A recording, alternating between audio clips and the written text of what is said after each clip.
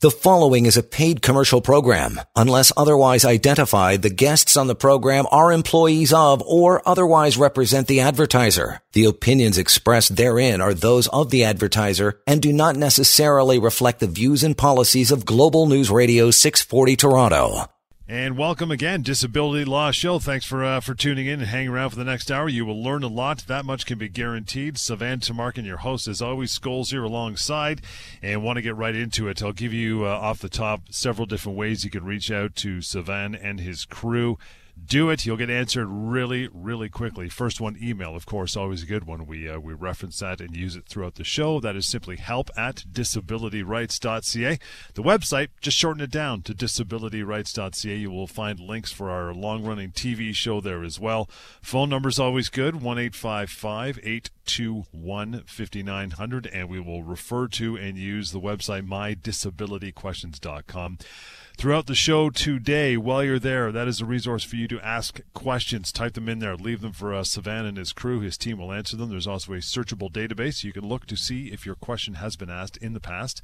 If it has, give the answer a look. Read it over. If not everything's answered to your satisfaction, you can leave your question there as well, mydisabilityquestions.com. But having said all that, we got a few things to get through as far as week that was, situations, Sivan, that have come across your desk in the last few weeks. What do you got for us, pal?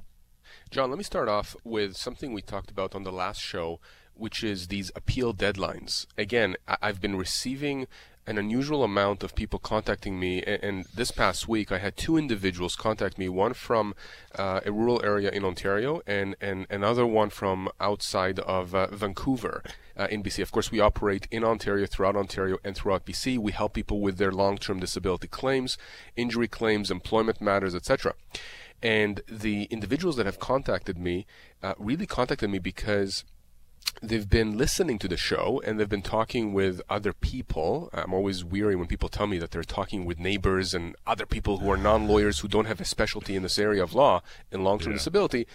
And, they've been getting mixed signals, mixed advice based on what I say here on the radio. And what I say on the radio is this: when you are denied long-term disability, or when you have benefits and the insurance company says those benefits will end at a certain date, let's say 2 months from now, and we're giving you 30 days to appeal that decision, to come back to us with new information, you don't have to worry about those 30 days. That deadline that they've set for you is completely arbitrary.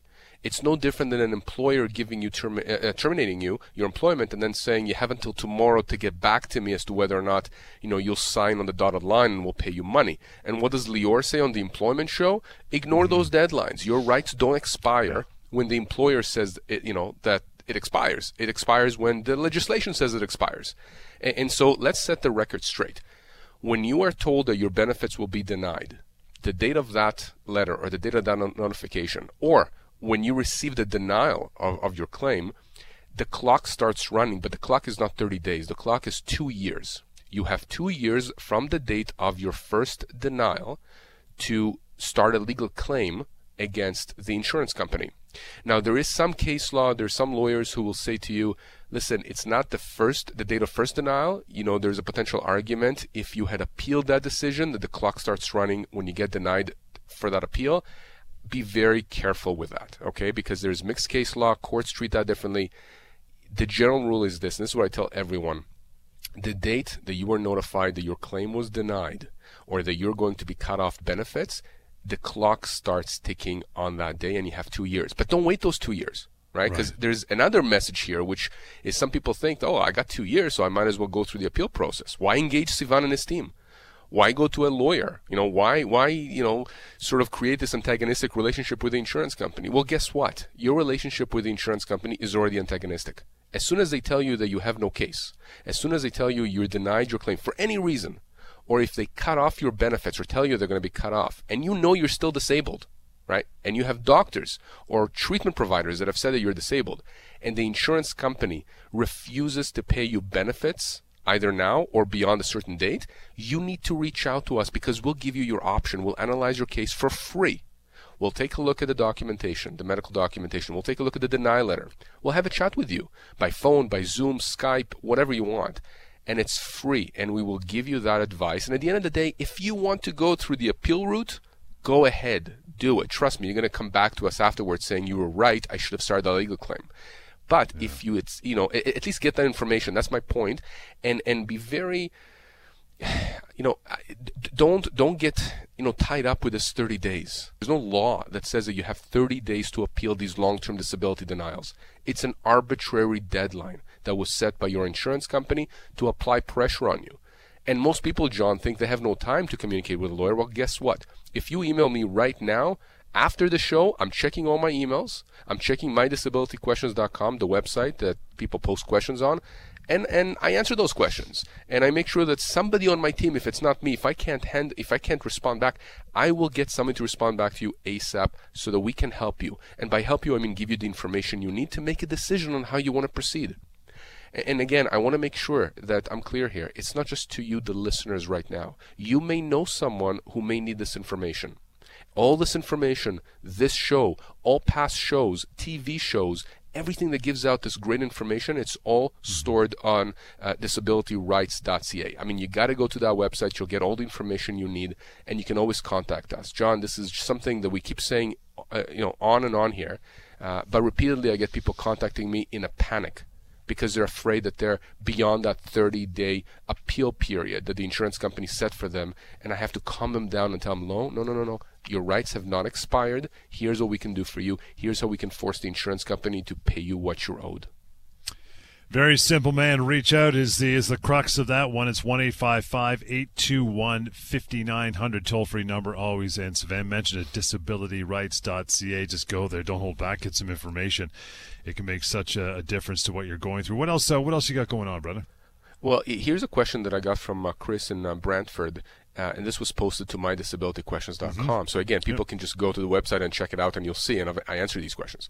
And here's what Chris writes. He says, I'm on LTD for over 2 years, and I was told by my LTD insurer to have no contact with my employer.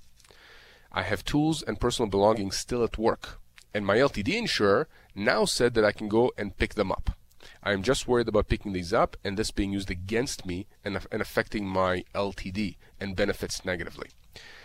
So this is an interesting situation here because, first of all, your LTD insurer has absolutely zero right to tell you not to communicate with your employer. Yeah, okay, no kidding. I just don't even understand that. I mean, sometimes I hear people telling me that the employer speaks to the LTD insurer and the LTD insurer speaks to the employer. No, they can't do that. They can't. You have a relationship with your insurer and you have a relationship with your employer, and they can't join forces to somehow prejudice you. Certainly, I don't understand the situation here that Chris is describing. I can't understand why the insurer would tell Chris not to communicate with his employer. It makes zero sense to me. Having said that, the LTD insurer now says, okay, Chris, you can go back to work simply to pick up your tools and belongings. I don't even know what he's talking about, what tools and belongings, but whatever. There's some stuff that is owed to him.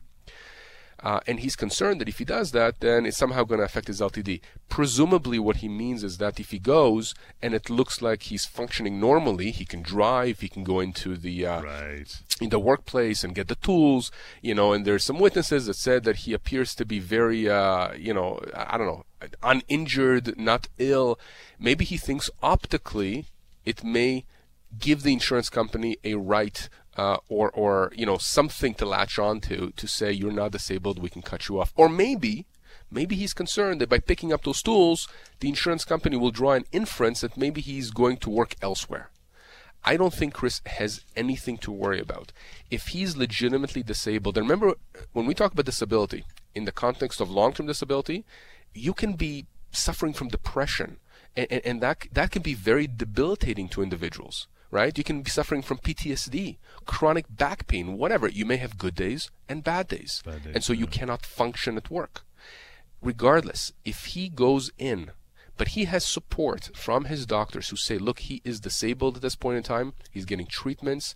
But Chris does what he can. He musters up his strength. He goes to the workplace, picks up his tools, maybe with the aid of a friend or a family member, takes them home. I can't imagine a situation where just because he did that, the insurance company will have any legs to stand on in cutting him off benefits. But here's the thing. I have seen insurance companies cut off people off of benefits for the stupidest things, for things that would make zero sense.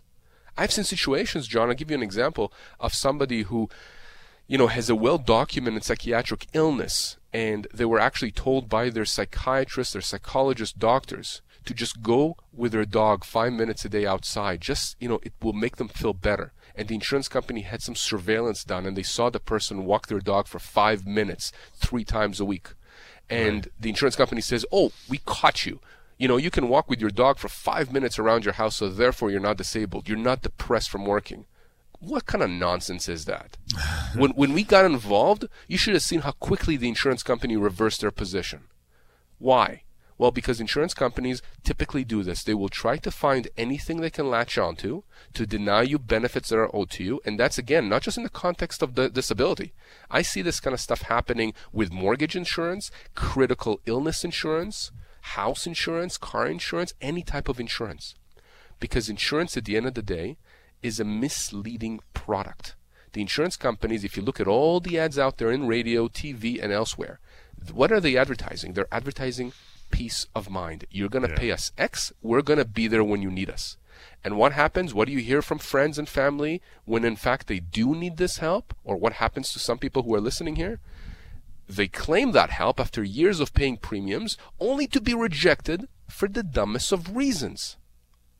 And the worst thing you can do if you're in that situation, or if your loved one is in that situation, is to walk away without getting the legal information you need. And that's why we do this show, John, each and every week on TV, on radio, in Ontario, in BC, and soon in Alberta, to even the playing field and maybe even tilt it in your favor, so that you understand that all this mirage that these insurance companies are creating for you, this matrix, it doesn't exist. You have a lot more power than you think. You have to stand up for your rights. And if you need us to be there with you, to help you, to push back, we will do that. And that's what we do. That's what our team does each and every day. You can reach out anytime you want to send an email along. You can do so. We might discuss some things on air in that regard. And coming up later in the show, what kind of conduct by your long-term disability insurer would constitute bad faith? We will cover that in just a bit. In the meantime, the phone number, toll-free, 1-855-821-5900. That website we refer to, again, is disabilityrights.ca. And we also read things and take some of the questions from mydisabilityquestions.com. All anonymous, of course, but we like to use them to give some perspective. You can go there anytime and ask your questions. Lots more. The Disability Law Show is on the way. This is Global News Radio. You are listening to a paid commercial program. Unless otherwise identified, the guests on the program are employees of or otherwise represent the advertiser. The opinions expressed therein are those of the advertiser and do not necessarily reflect the views and policies of Global News Radio 640 Toronto. And welcome back, Disability Law Show with Sivan Tumarkin. You want to reach out to Sivan himself, or a member of his very capable and awesome crew here. Here's how you do that. Email first, help@disabilityrights.ca. The website for free questions and answers about your LTD is mydisabilityquestions.com. Real simple to use. And I'll give you the phone number, 1-855-821-5900. If you're interested in catching a 30-minute version of what we do here, that would be the televised version of the Disability Law Show. Those links can be found at disabilityrights.ca. Now, before we get to our constitution of bad faith when it comes to insurers, Sivan, you got a couple more matters you want to discuss first. What do you got? Yeah, I actually have just one more, which is quite interesting. Cool. Again, I really like these cases that are interesting. I mean, it's not good for the individuals, obviously, contacting me, but at least they're doing what they need to do to get this information so they can make informed decisions. So this comes from a lady who has been on LTD with her insurer for PTSD, post-traumatic stress disorder, anxiety, depressions, since April of 2018. So it's obviously over 2 years now, right? So she crossed that 2-year threshold, which is usually when insurance companies, LTD insurers, cut people off because there's a change of definition. And so she was asked by the insurance company to apply for CPP disability, which is, very common, and people reach out to me about that all the time as well. That's fine. So she applies for CPP disability and she gets denied. Apparently, she gets denied because she's not seeing a psychiatrist for treatments, but rather a counselor. Maybe a psychotherapist or someone like that. So a psychiatrist is a medical doctor. A counselor, a psychologist, they're not medical doctors. That said, I have to tell you, I know psychiatrists and I know counselors, psychotherapists, psychologists. Trust me when I tell you, John, many of them are exceptional. It's really, to me, it doesn't really matter if it's an MD or not. There are differences, and it depends on what you need, but certainly I would never say that a psychotherapist or a psychologist is any less effective in certain circumstances than a psychiatrist. Having said that, she relays that back to her LTD insurer. And what does her LTD insurer do? This is interesting. I've never seen this before, actually. They say to her, let's help you out. We will send you, if you'd like, to an independent evaluator, a psychiatrist that we are going to pay for, that we're going to hire. And of course, she's contacting us because she wants to know, the cons and the pros of, in fact, going to this independent assessment. I call that independent in quotes. Okay, it's this psychiatrist that the insurance company is going to pay for to do a one-time assessment of her. Now, here's the interesting thing. Typically, when we hear about insurance companies sending individuals to independent evaluations, IMEs, to their own doctors, typically, I'm very skeptical of that. I am very suspicious of that because the only reason that I would think an insurance company would want to do that is because they're hoping to get an opinion that is favorable to them, an opinion that contradicts your treating doctor's opinions. In other words, an insurance company wants to send you to an independent quote-unquote evaluator so they can get an opinion from a professional that says that you're not as disabled as you are. Again, not in every instance, but I can tell you this is usually the thought process behind it. And I'm also telling you this as somebody who used to do defense work, right? When I used to protect insurance companies years and years ago, and I used to be working for insurance companies, I would ask, and I would in fact demand that the plaintiff, the insured, would go and see a doctor that I choose on behalf of the insurance company. And I've only done that because I was hoping to get an opinion that was favorable to the insurer. Okay. This is not one of those cases. Here it appears that the insurance company is trying to get this lady to go to one of their doctors to support her claim for CPP, disability. And people would ask, well, why? Well, because if they're able to help her and she ends up getting approved for CPP disability, then whatever she gets from CPP disability, the insurance company gets a credit for that. It's that much money that they don't have to pay on a monthly basis. But here's why this is also interesting here. If the insurance company sends this lady to one of their doctors, let's say a psychiatrist they pay for, and that psychiatrist comes up with a diagnosis, a prognosis, whatever the opinion is, that she's in fact disabled, it may very well help her with respect to CPP, but it would also strengthen her position in the future in the event that her insurance company tries to cut her off.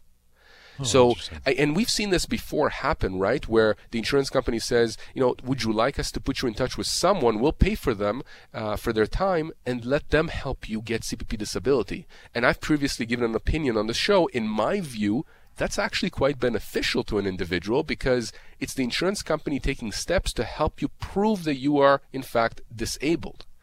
So in this case, I would tell her, yeah, you should probably use, that independent psychiatrist. I mean, there's always a risk that the psychiatrist will come back saying you're not disabled. But to me, it seems like the insurance company here, their interest and this lady's interest coincides in that the insurance company wants her to get CPP. That's why they want her to be seen by one of their evaluators. Do you see what I'm saying, John? It's a different situation than in the typical sense when an insurance company says, yeah, okay, we got all the reports from your doctors, but guess what? We want you to be seen by one of our doctors. Well, when that happens, usually it's because the insurance company wants to get an opinion from their doctor that contradicts your doctor so that they can cut you off. In this case here, it's exactly the opposite. They're trying to help this lady get CPP, not because they're good-hearted, because if she gets CPP disability, again, they get that credit. So again, I'm just throwing this out there because it's just an interesting scenario here and people can learn from it. And, again, anything the insurance company offers you or tells you, you have to be skeptical. You have to be on your guard. Never, ever let your guard down when you are dealing with insurance. People have learned this the hard way. And sometimes, by the way, when you're dealing with an adjuster, that person can be the best person in the world. The person can be genuinely good, a good person. But they work for an organization, an insurance company, that has one motive, and that's profit. And because that's their motive, as opposed to helping you, you have to be on your guard. Their job is not to protect you. Their job is to make their shareholders money and the people on top money. So you have to be careful and you have to be informed and you have to reach out to us if you have questions, just like this lady. You got to think though, the insurance company is well aware that they're going to get a financial credit if you end up getting CPP, if they help you go through that process. But they must also be aware that it's going to make it tougher for them in the eventuality they try to cut you off if you're on the CPP, which they help you get, because that is, for all intents and purposes, a tougher test. So it can kind of turn around and bite them in the proverbial butt eventually, will it not? They've got to be aware of that. They are aware of that. I mean, don't think that they're ultra sophisticated. I mean, they understand what they want to do, right? I mean, this is not chess, like Queen's Gambit, right? That new show on Netflix, which is pretty good, by the way, if anybody hasn't seen it. It's not one of those where, the insurance company does not look 20 moves ahead. Right. This is something, incidentally, that I love to do. I love chess. To me, law is like chess. And when we talk, incidentally, I'm just, talking about something else here now. When we, as a team, at ST Law, whether it's the employment group or LTD group, when we speak amongst ourselves about cases, about strategy, for us, it's not only maximizing the compensation for our clients, it's using the power of the law, not in a mechanical way, but in an artistic way, right? I mean, oftentimes when I deal with lawyers on the other side, I am trying to look 3, 4, 5, 6 moves ahead so that I can control their moves, because that allows me then to dictate the way that the claim is progressing. Some may say this is aggressive. Maybe it's aggressive. My point is, you as an individual hired me, hired my team to help you. I'm not just going to go and mechanically go through the motions. I'm going to do everything in my power. I'm going to use all the information that I have. I'm going to use all the skills that I have. I'm going to use everything that we know about insurance companies, because remember, we used to work for them too, for the benefits of our clients. And that's true again on the LTD side, and it's true on the employment side. I think that we practice law very creatively and very, very effectively against insurance companies. Reaching out, as Sivan mentioned, it's 1-855-821-5900, website disabilityrights.ca, and we always pull some of the comments and questions from mydisabilityquestions.com, absolutely free. You can leave your questions and get some answers there, mydisabilityquestions.com. Okay, what kind of conduct by your long-term disability insurer could constitute bad faith? First of all, just break down bad faith definition. What does that mean? So, courts have recognized, and I'm not saying anything new here, any lawyer that deals in this area of law would be nodding their head here. Courts have recognized that there is a special relationship between an insurance company and an insured individual. Okay? There is a fiduciary duty that the insurance company owes an individual, an insured individual. And there's an understanding that there is an imbalance of power, right? At least a perceived imbalance of power, if not a practical one in most instances, between the insurance company and the insured. And so the insurance company, when they enter into a contract with an individual, again, whether it's disability insurance, whether it's through your work, like a group benefits plan, whether it's house insurance, car insurance, whatever, there is a special relationship that is formed through that contract. It's not a simple contract like you hiring someone to do your basement, John. That right. Is not a bad faith giving rise type of a contract. In an insurance context, courts just want to make sure that individuals are protected. And so what happens is that sometimes insurance companies just simply disagree, right, with a doctor, or maybe they disagree with an individual, or maybe they're right. Maybe the person is trying to commit fraud. Maybe they have surveillance that shows that the person is really not injured at all. Insurance companies sometimes are right. I'll admit that. I worked for them. I've seen my share of bad apples bringing claims. Frankly, I've seen my share of bad lawyers that advance claims when they know that they should not. But in some instances, you have situations where it's so blatantly clear that the insurance company is doing something just because they can, using their power to squeeze down on the little guy. For anyone out there, if you want to have a look, if you want to Google, the biggest case I mean one of the top cases in the history of Canada that deals with this, it's called Whitten and Pilot Insurance. Okay, Pilot Insurance, I don't think exists anymore. I think they were taken over. But Whitten and Pilot Insurance, and it arose from a house fire claim where the poor family was stranded outside on a winter's night when the house was on fire, and subsequently made an insurance fire claim, right, because the house was destroyed, and the insurance company denied the claim, and they said it was arson, that the family somehow committed arson, and everyone said that was nonsense. by everyone, I mean the fire department, the fire chief, the insurance company's own experts said it was not arson, and the insurance company decided to just deny. This thing went to trial, went to appeal, went to the Supreme Court of Canada. And this sort of set the precedent. I mean, there were other cases beforehand, but set the precedent that, you know what, insurance companies, courts have said, we're not going to let you get away with it. In some instances, your conduct and the way you're dealing with insured is so egregious, so high-handed, that we're going to punish you. Not only are you going to have to pay these individuals, the insured, under the policy, whatever they're entitled to, but we're going to award aggravated damages and punitive damages, punishment, money for punishment, to punish you for such bad conduct. In the U.S., it's very prevalent. Here in Canada, it's more difficult to get. But I can tell you, John, it happens. In fact, there was a recent decision, I believe, out of BC that actually came out that, again, awarded punitive damages against an insurance company. And that's just bad press, obviously. It doesn't look good for the adjuster, for whoever. Totally. My point is, there's some conduct, and we're going to go through this, some conduct that may give rise to bad faith. And whenever we represent an individual who's been denied unjustly long-term disability, we claim that bad faith, and when we get the insurance's file and we look at the guts of how they made their decisions, we many times see that they have not acting properly, and in some instances have acted in a high-handed and arrogant manner. And we intend to punish them, and that's what we do. We will get to that after a short break, so stick around for it. Bad faith, what does it all mean? We'll break it down, give some examples. But in the meantime, you want to reach out, you can do so. MyDisabilityQuestions.com is a good way. And the phone number, toll-free, anytime, 1-855-821-5900.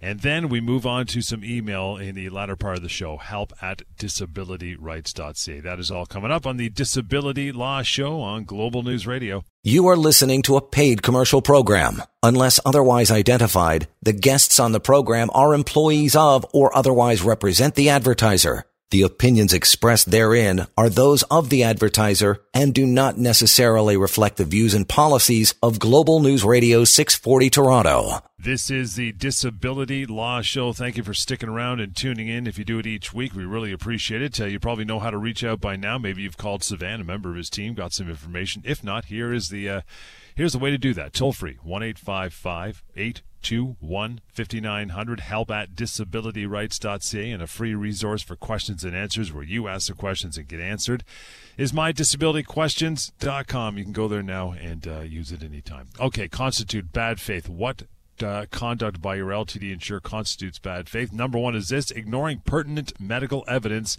that clearly shows you are disabled. We've heard this story about 1 billion times on this show. They keep doing it.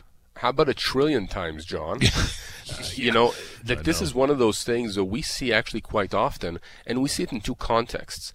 Sometimes we see insurance companies deny long-term disability, and when we review the medical documents and reports that have been given to the insurance company, it's as clear as day that the opinions are solid that the person is in fact disabled.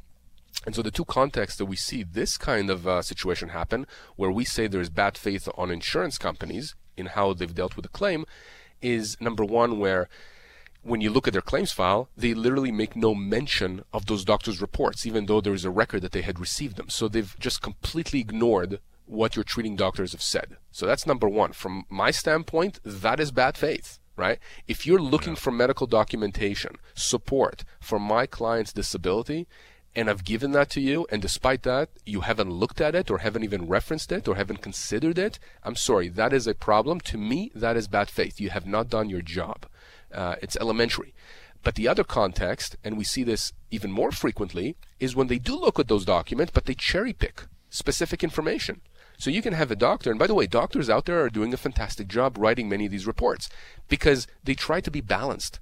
It's not often that I see a doctor unequivocally saying this person is 100% disabled, they'll never work again, unless you're dealing with a comatose patient or something. They're trying to be balanced. Oftentimes they say guarded prognosis, we'll have to reevaluate in 6 months, these are the treatments, we need to see what happens, here are the functional disabilities right now. So that's fine. I mean, that kind of stuff is what we see regularly. But when the insurance company, ignores the conclusion of the doctor, which is that this person at this point in time cannot work, and here's why. when they ignore that and instead cherry pick something, a line from a 2-page report that says that this person had a good day today, I'm sorry, but that's you basically skewing the information, and you're doing it on purpose. So to us, that also means that the insurance company has acted in bad faith, and to us, that entitles our client to bad faith damages. As to whether or not we end up negotiating that, that's part of the process. It depends on the claim. Every claim is different, right? But those are the kinds of things that we see insurance companies screw up when we're dealing with medical information that is given to them. Yeah. Another one is this: disregarding the financial and emotional hardship you will endure. This is something that we again see time and time again, where insurance companies take their time. They take their sweet time in dealing with you, and again, it's unfair.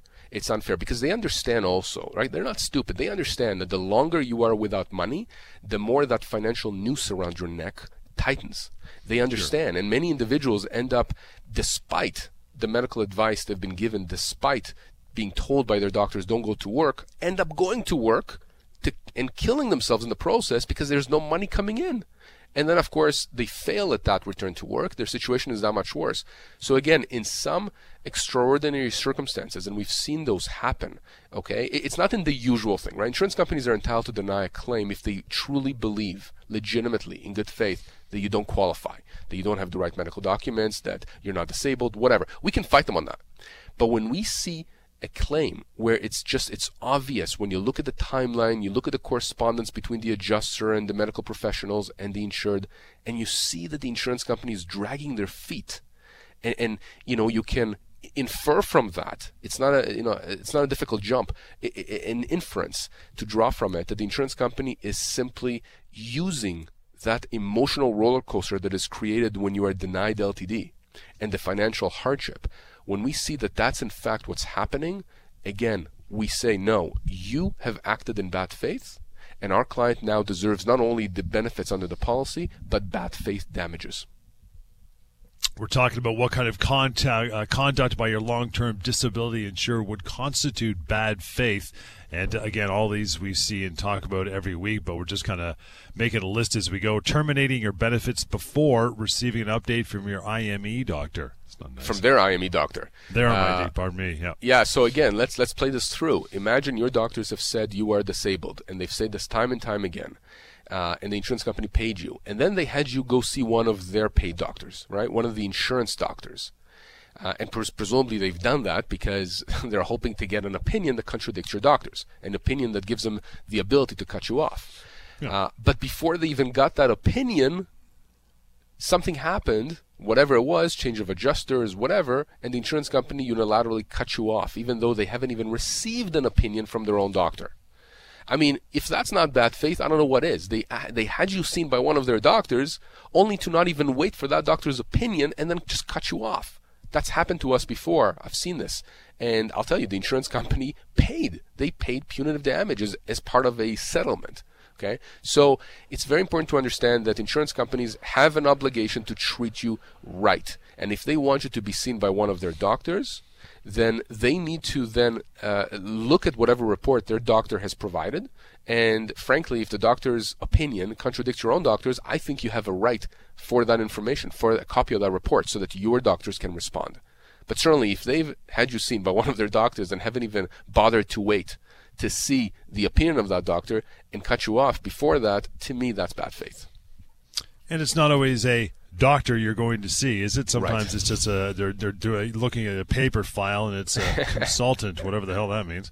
Yeah, that's the other thing, exactly. I mean, oftentimes, we get into a situation where when we look at who it is that they've relied on to cut you off, the person doesn't even have experience or expertise or specialty in the area that you are disabled in, right? You can have a psychological issue and they have you seen by a family doctor, or have a family doctor, or not even a family doctor, just someone else that has no expertise in psychological, psychiatric illnesses and conditions, just provide an opinion that you're not disabled. It makes no sense. But insurance companies do this, and when they do this, they expose themselves to a bad faith claim. Let's take a short break because I want to make sure we have enough time to squeeze in these last two. And we're talking about conduct by your long-term disability insurer could constitute bad faith. Those two are coming up. In the meantime, reaching out. You want to keep this number toll-free, 1-855-821-5900. The email we get to is help@disabilityrights.ca as well. It's a Disability Law Show, and this is Global News Radio. You are listening to a paid commercial program. Unless otherwise identified, the guests on the program are employees of or otherwise represent the advertiser. The opinions expressed therein are those of the advertiser and do not necessarily reflect the views and policies of Global News Radio 640 Toronto. This is the Disability Law Show. Savannah Tamarkin doing all the heavy lifting here today. Reaching out, simple. Email help@disabilityrights.ca. The website option is simply disabilityrights.ca. You'll catch links to our long-running TV show there as well. Always expanding in that regard. And you want to ask questions anytime, mydisabilityquestions.com. Okay, conduct thrown at you by your long-term disability insurer. That could be bad faith. Here's another one. It sounds eerily like a bad severance offer, and that is make lowball settlement offers and pressuring you to settle without the benefit of obtaining legal advice. So here's the thing, John. I have no problem. It's not true. It's not that I have no problem with the insurance company, making lowball offers. I mean, they're entitled to do that. Of what course. bothers me and what really makes me angry, and I don't really get angry that often when it comes to this kind of stuff. I simply get even with the insurance companies.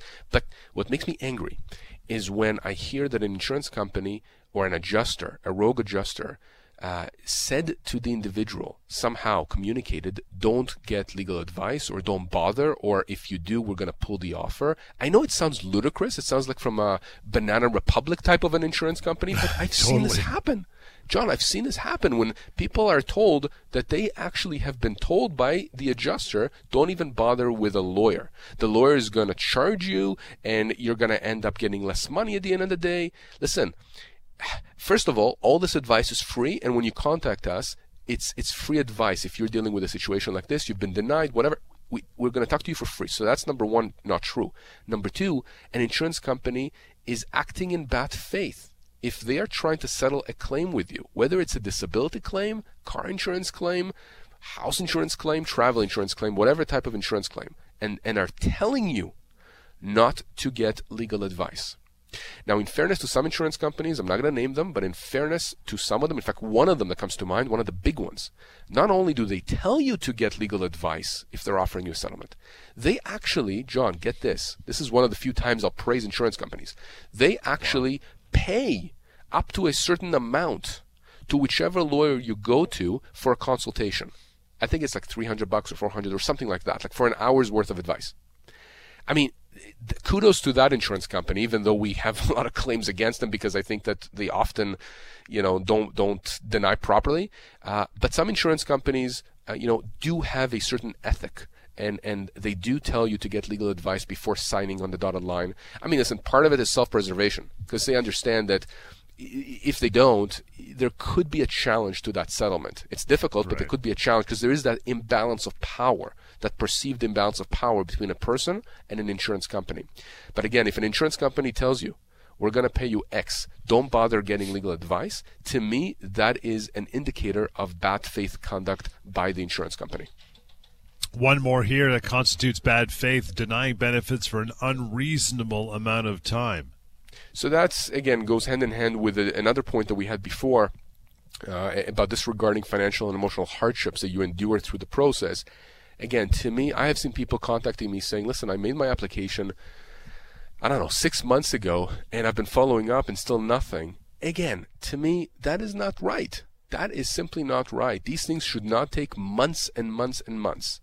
It may take a few weeks. Now with COVID, and by the way, COVID now, insurance companies are working pretty efficiently, I can tell you. The adjusters are working from home. Things are working pretty well. So they can't really blame COVID, but maybe initially everybody was a bit discombobulated. But if they're denying your benefits for an unreasonable amount of time, you may have a claim for bad faith in addition to the benefits you're owed under the policy. Again, reach out, tell me what your situation is, and I can sort of tell you. There are many facts and factors that go into this analysis which is why we tell people that it's very difficult to just have a one-size-fits-all. And any lawyers that tell you that there is a one-size-fits-all, stay away from those lawyers, okay?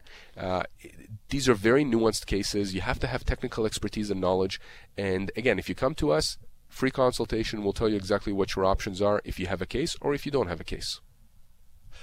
I think we got time to get to an email here as we roll on to the last few minutes of the show this week. Shauna, you're up, says, guys, I've worked for a large employer for over 25 years as a customer service rep and was recently told that they had no position for me because I've been away from work on long-term disability for over 2 years.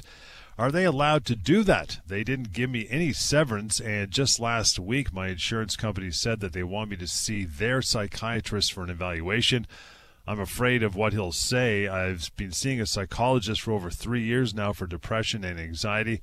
What should I expect?